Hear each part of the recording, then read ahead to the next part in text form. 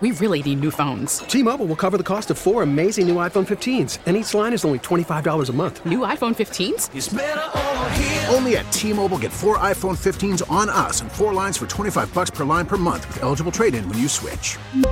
Minimum of 4 lines for $25 per line per month with autopay discount using debit or bank account. $5 more per line without autopay, plus taxes and fees. Phone fee at 24 monthly bill credits for well-qualified customers. Contact us before canceling account to continue bill credits or credit stop and balance on required finance agreement due. $35 per line connection charge applies. See T-Mobile.com. Good afternoon. I'm Jim Taylor in for Rebecca Corral.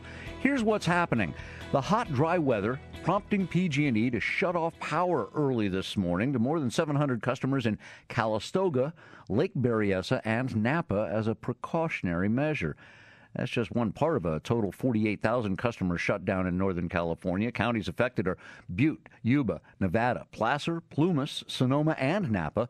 And despite PG&E's advanced warnings, a lot of Calistoga businesses still scrambling to cope with the latest power shutdown, and that's where KCBS' Holly Kwan is. A generator drones on outside Nick Gutierrez' Soul Rebel Coffee and Juice Bar. The sign in the door reads, "Closed, no power on west side of Calistoga." So he's just trying to save the perishables in his fridge, like the fruit for his homemade popsicles. Yeah, they're saying this is going to be the new norm. You know, this is going to be the new normal thing. This is going to be what we have to deal with. And is PG&E going to reimburse me if my produce goes bad?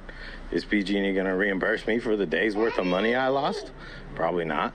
The frustration stems from being in a non-risk area on the valley floor, but surrounded by high-risk hills. David Jenkins owns Heritage School Vineyards and says missing one day during harvest won't hurt, but it seems like everyone loses money during these PSPSs. If you have a house and a guest house on your property and you have food in the refrigerator, you're going to lose $1,000 every time they shut it off. It's just the way it is. In Calistoga, Holly Kwan, KCBS. The city of Calistoga opening a cooling center and electricity charging station at the Napa County Fairgrounds Great Lawn. The center opened today until 6 o'clock. Officials say the Calistoga Police and Fire Departments will also conduct wellness checks throughout the day. This follows PG&E's public safety power shutoff that left customers without power. Calistoga officials say there has been no interruption in water or sewer service. Some good news if you go to Kaiser. KCBS's Matt Bigler reports an agreement has been reached between hospital management and union members who were threatening to strike. After 5 months of negotiations, Kaiser Permanente and 11 of its unions have agreed to a 4-year contract that provides pay increases and maintains retirement benefits for some 85,000 healthcare workers. The tentative agreement, which still needs to be ratified, also addresses outsourcing, which was a sensitive subject. Both sides have agreed to a list of jobs that will not be outsourced or subcontracted. The new contract also includes a workforce development fund, a multi-million-dollar program to provide education for Californians who may not otherwise have been able to pursue a career in healthcare. Voting on the new contract by union members is expected to be completed by the end of October.